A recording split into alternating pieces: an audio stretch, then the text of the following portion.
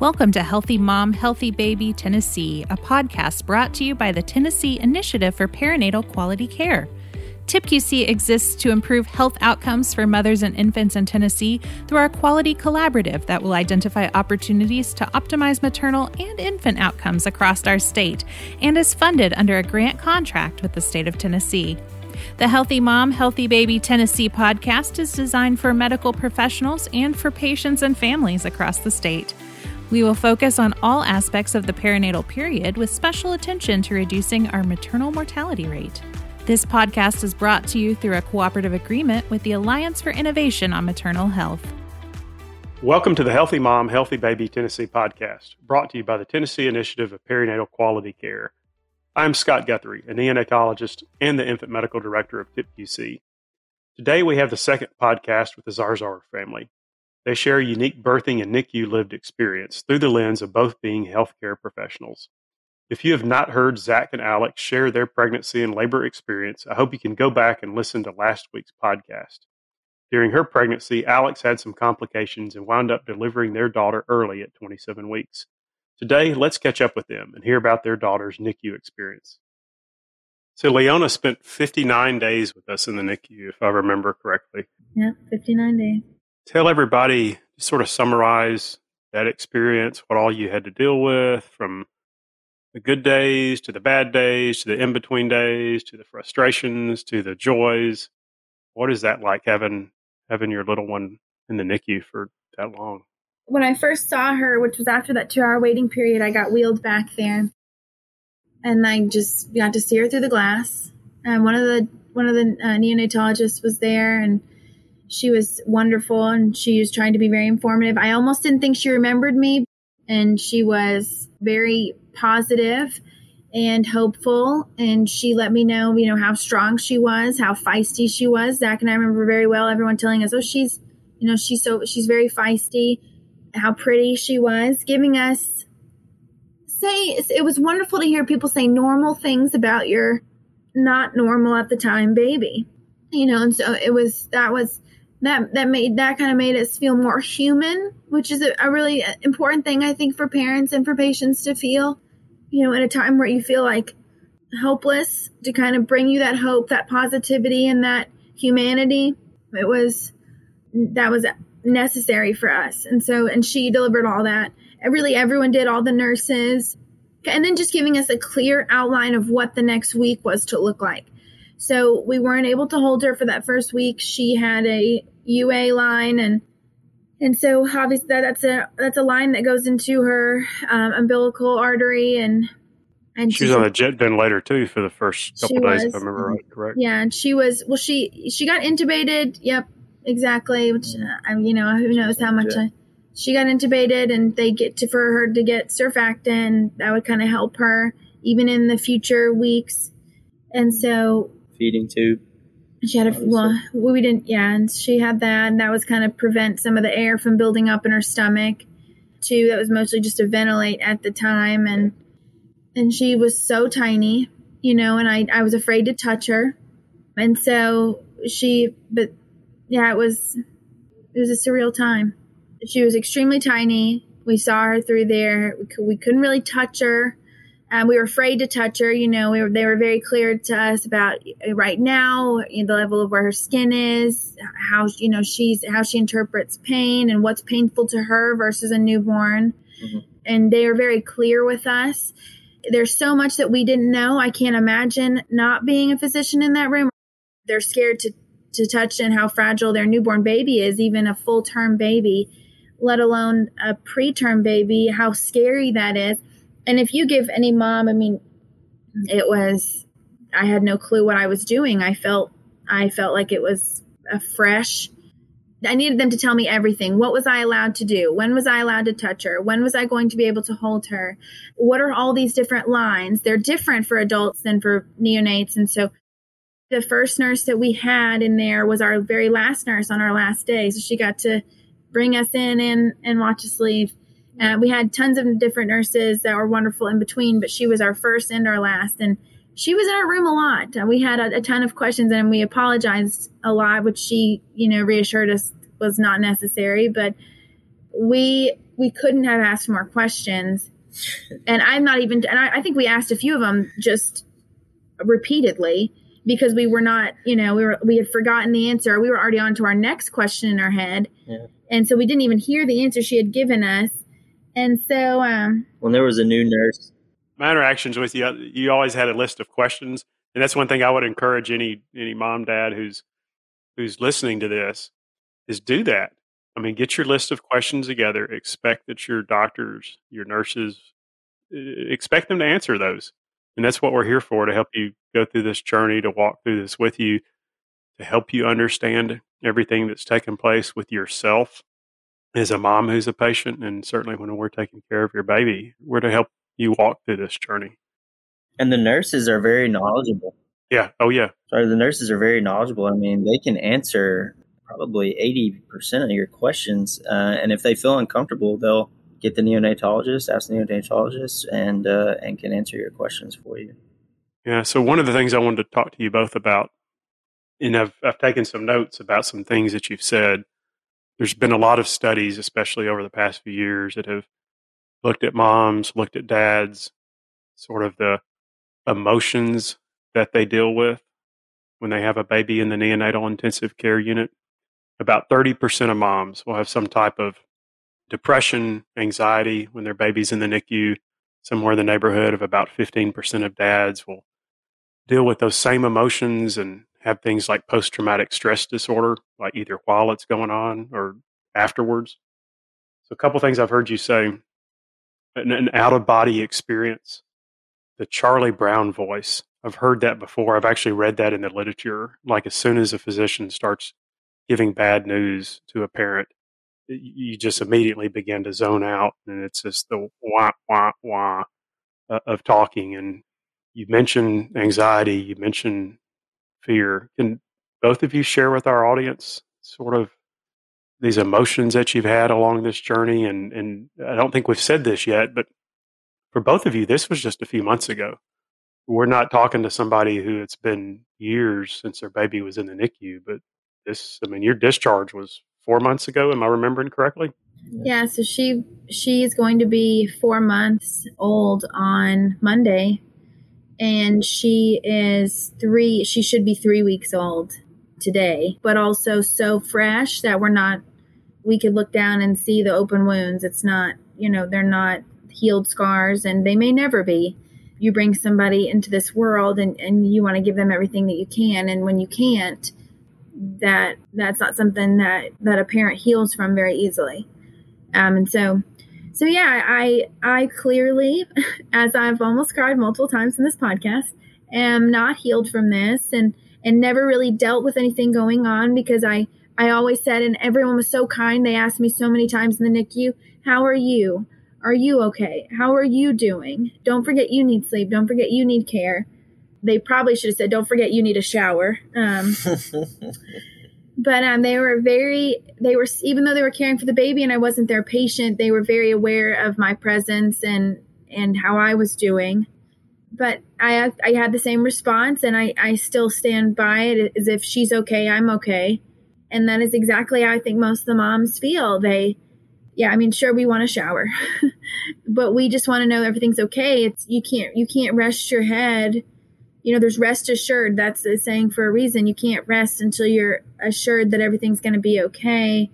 And there were so many answers that they couldn't give me. And wow, was that an eye opener? We sit by these patients' rooms and we say, well, we don't really know yet until this and this happens. And they're kind of like, well, that's not good enough for them. And I totally understand. It's not good enough for us either. And it's certainly not good enough for us as parents and then patients. And there was so much of that. I had such a strict timeline of what I wanted her to do. And I wanted all of the things printed out on when was I allowed to put clothes on her? When was she allowed to come out of the incubator? When was she going to be weaned off of the CPAP? Or when was she going to be extubated? I really needed some deadlines and some hope and they were willing to give me all of that. And but also telling me this is not a clear-cut journey. There's going to be some bumps in the road. There's going to be some touch and go. And, we're going to have to just be okay with her deciding when things are going to happen and not everyone else around her. And so, and that was hard to grasp as well because of my personality, my previous pregnancies and deliveries, and me being in control of everything and completely having to take the back seat and watch everyone else do everything with her. Yeah, Zach, I've had dads sometimes tell me that there's certain sounds, certain smells, just certain images they'll have in their mind that are all of a sudden trigger them. Have you experienced anything like that? I've been lucky to the point where I haven't experienced that too much, but it's just the fact of seeing your baby in the incubator with all these lines and all these things that could potentially be long-term effects on your baby, on your child. Are they going to be like everybody else? You know, these are things that can cause strain, and you just want to, each day you want to see progress, and it's not necessarily possible to see objective progress every single day, because there are some days where you don't see that, and it really puts a strain on you when that happens. For example, there were different like when she would get weighed at night, usually around 8 p.m. she'd be weighed, and if she didn't gain as much as yesterday, or if she didn't gain much at all, then we would be worried, and it would put a strain on us. It would put a strain on our house. We would talk to our kids at home differently and things like that because we were worried and anxious. And so it's a real thing, and it shouldn't be overlooked. I mean, I would encourage, again, for the patients that are listening to this, for the lay people, be sure to have these discussions with your nurses, with your doctor, if you're going through these. Again, that's what we're here for, to sort of help you navigate this journey. I think you just heard Zarzor say this really is a journey, having a baby in the NICU, for the mom being in the hospital for as long as you are. And it's funny for me hearing him say that, because throughout the time I was in the hospital and the time Leona was in the hospital, all he would say to me over and over again is, it doesn't matter. It doesn't matter what happens. Well, she's our baby and we're going to love her, and nothing will change. And so, like, whatever challenges she is faced, it's not going to matter to us. We're here for her. And so I think he kept a lot of those emotions down for me, a lot of those worries, a lot of she didn't gain weight and I would freak out. It's fine. Like it's probably her bowel movement. She had a big bowel movement or whatever. And I think he kept a lot of those emotions suppressed for me, because one of us had to be strong, and sometimes that would alter, and we would switch and I would be strong, but not really. But he really carried that burden. I mean, I can't remember a time that I was the calm voice, and I put that on him pretty heavily, and he obviously took that on himself. That was natural for him to be the one to kind of take on that burden of calmness and not worrying, or at least not expressing it verbally or physically with body language or anything like that. And so he kind of had to do that. And I feel badly for dads, because a lot of them do feel that is their role and that is what they have to do. And in this situation, we're better that she's okay, but I still don't feel like either one of us have really focused in on what Zach went through as the dad, because he never really got to deal with it. And so I think, like you said, once you realize no matter what, we're going to love her, no matter what happens, we're going to take care of her, and we're going to be happy. She's going to be happy.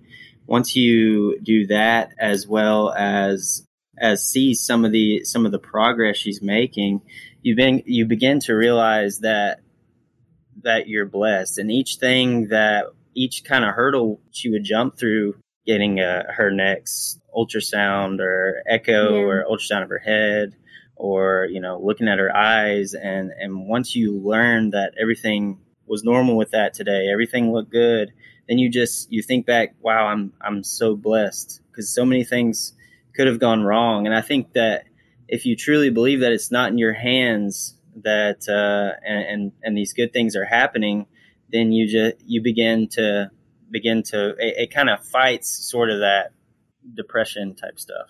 That makes sense. Well, hey, let's get to some good news. So day 59, you get to take her home. What was it like having her home that very first night? That first night was actually pretty rough. Zach was on call. So once she started taking a bottle consistently, everything moved much faster. Which, again, her getting a bottle, and taking a bottle took 2 weeks of us working and training and me being in there nonstop and not wanting to miss any feedings, which is a whole lot of in and out and driving to the hospital and didn't allow for much sleep at all. And so I remember you coming in that morning and saying to us, hey, I don't, kind of like, I don't want to get your hopes up too much, but we're going to do a trial today with a bottle. And if she can pass this trial and get in enough mLs in this point, then we can start to try for a 24-hour trial and only do bottles. And if she meets that, then we can pull out the tube, the nasal gastric tube, and we can pull that out and we can kind of, you didn't want to say discharge, because anybody who popped their head and said discharge, they were in trouble. They were not leaving. Said I was going to be discharged. Yeah, Everybody. Yeah. Yes. And anytime the discharge coordinator would come in, she regretted it. I mean, she really didn't. I was like, what else can we do? What other steps can we take towards discharge? And so, and again, it's not really, everyone was doing what they had to do, but it was going to be up to her as to when she was going to fully take bottles.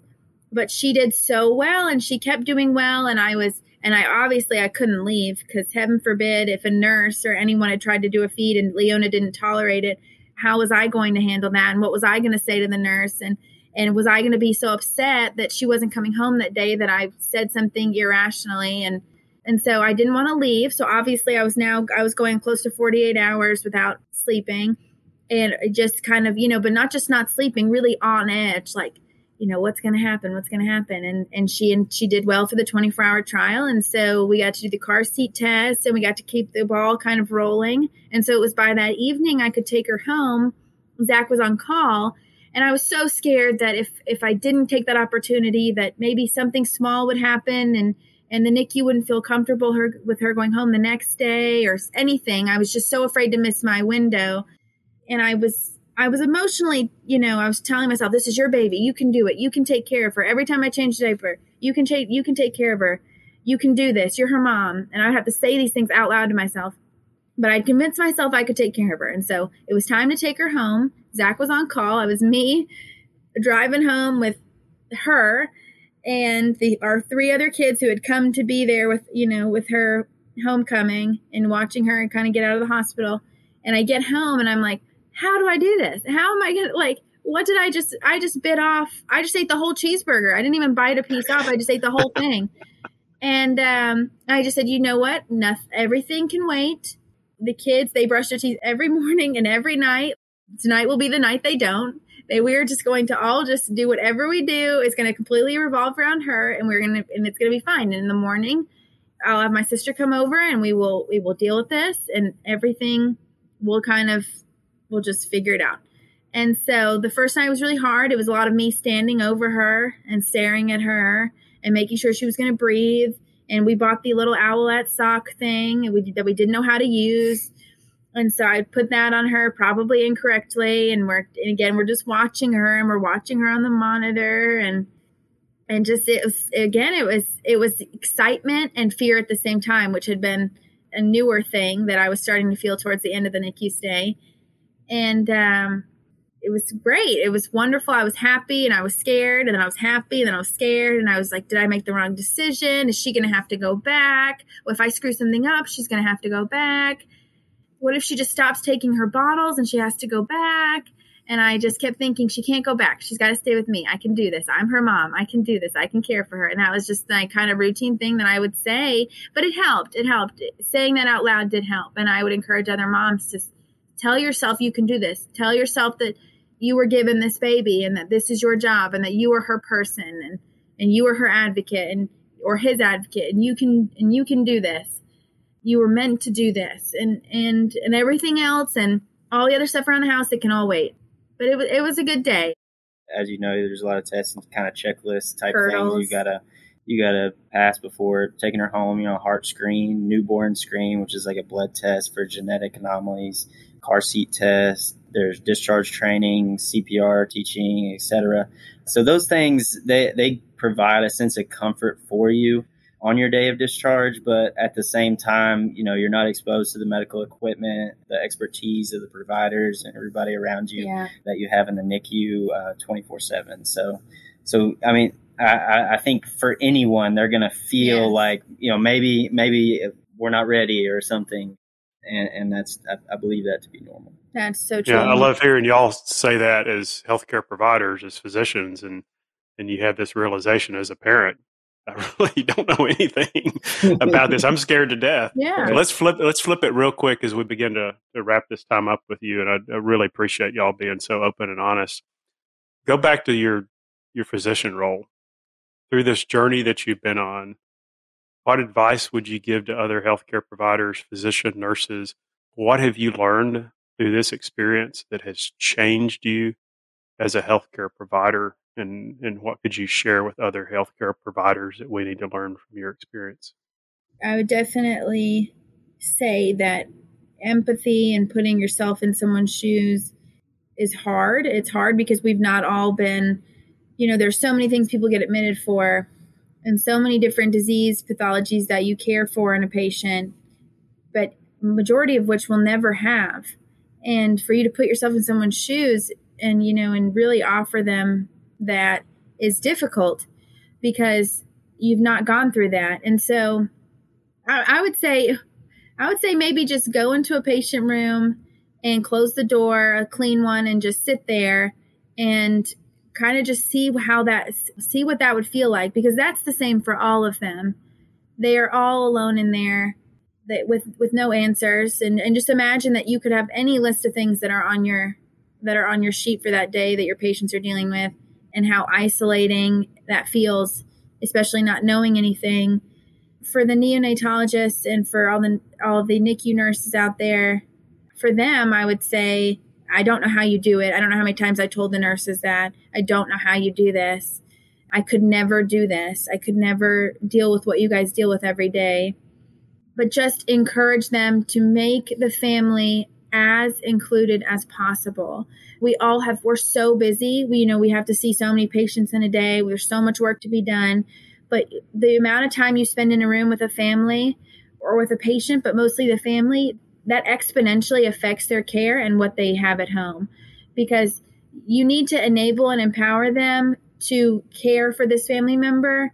And if you do that, you can prevent them from coming back. You can prevent worse outcomes.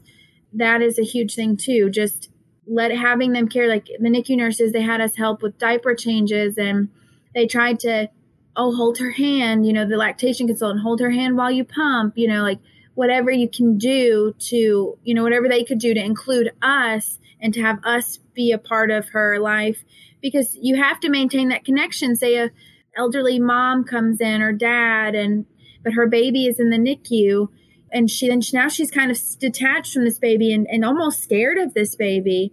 You have to call her and let her know how her baby is doing. Let the dad know how his baby is doing, which they always did for us. Or even if you're not seeing them at bedside, you reach out to them, which, like I said, we do the time. What, does a nurse and a physician really always have the time? No, but exponentially you can improve this patient's outcome by including them, calling them when they're there, and, including them as much as possible. Do you want to do this? Not just changing the diaper, but saying, hey, and that, which they would do for me. They never let me miss a diaper change. They were like, hey, if you're going to be here soon, we can wait an extra 5 minutes. And I'm like, yeah, I'm on my way there. Thank you so much. And incorporating them and empowering them to be the one who cares for this. Because like Zach said, when you go home, you guys are not there for us. Our safety blanket is ripped out from under us. All the monitors that we stare at all day to make sure she's okay are gone. And so we really have to, as providers and as people who care for families and patients, we've got to include them. And that's one of the biggest things. Understand how lonely and have empathy. Yes, I'm with that, but also just empower the families to take on the roles that we need them to. Yeah, and just discussing in detail their condition, the expectations of their hospitalization or their condition, the follow-up, the labs, the imaging, why you're ordering them, what the results were, where do we go from here. I think these are things that we could spend more time with the patient on, sometimes, each day. Yeah. And that you guys did an excellent job at providing us with details. Obviously, we asked a lot of questions as well. But to get that information made me realize, okay, my patients need to know a lot more about what's going on with them. Yeah, they don't really understand, because they don't have a background. And if we don't understand with a background, they certainly don't understand. And it really is a patient-physician relationship in which we have to honor, and we have to understand that if we give a medication or if we do something, we tell them, but yet we don't tell them how, we might as well have not done it at all. Yeah. And they get more involved with their health, and they have better outcomes. Yeah. So Zach, the research team at TIPQC has done a little research, and we've realized that there's more than one preemie in the Zarzor family. Tell our audiences real quick about this other preemie in the Zarzor family. All right. So it's me. I was born a preemie as well. So I'm alumni of the NICU. So it turned out okay, it looks like. Somewhat. So my mom, she had me at 35 weeks, and she was working nights in Chattanooga, Tennessee as a nurse, and her L&D nurse, yeah. And then her water broke, and it's funny. I was chatting with her about this, and she said, "Yeah, my water broke," and she's very knowledgeable about medicine and knew exactly what was going on. But she decided, I'm at work, so I got to get my work done. So she ran. That's just the kind of person she is. She rounded on her patients, make sure they were all tucked in. She did like her charting and everything, which is funny to me because she clearly knew she was going to be admitted. So she wanted to make sure everything was tucked away before another nurse took over her patients. Wow. I actually began having some decelerations in my heart rate, so it was going down. And for the listeners, that's not a good thing at all. So they prepped her for a C-section, and then, but not too much longer. She actually had me vaginally. I had a double nuchal cord where the umbilical cord wrapped around the neck. And it couldn't be reduced, meaning they couldn't pop it over my head, and I breathed normally. So they had to cut it at the perineum. And after that, not a whole lot of cries or anything coming out of me. So they were concerned about hypoxia at that point. So they had to bag me, and they eventually had to intubate. My dad was all concerned. He was standing there, and they decided, well, his lungs are strong enough. He can do something like that. So they didn't feel the need to put one back in. I was 3 pounds, 12 ounces. Like I said, I was 35 weeks, so it wasn't, I'm not as tough as Leona being 27 weeker. It kind of puts me in that wimpy boy category. I thank both of y'all for just taking the time to share both of these stories today, especially the personal journey that you've been on.